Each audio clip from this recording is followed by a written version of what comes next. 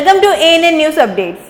Supreme Court has declined to interfere with the 2-year ban imposed on the IPL team Chennai Super Kings by the Lodha panel.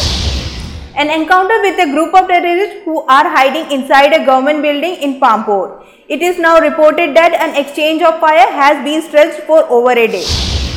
Pakistan Prime Minister Nawaz Sharif has ordered stern action against those who are responsible for the fabricated story about the military and ISI in a leading daily.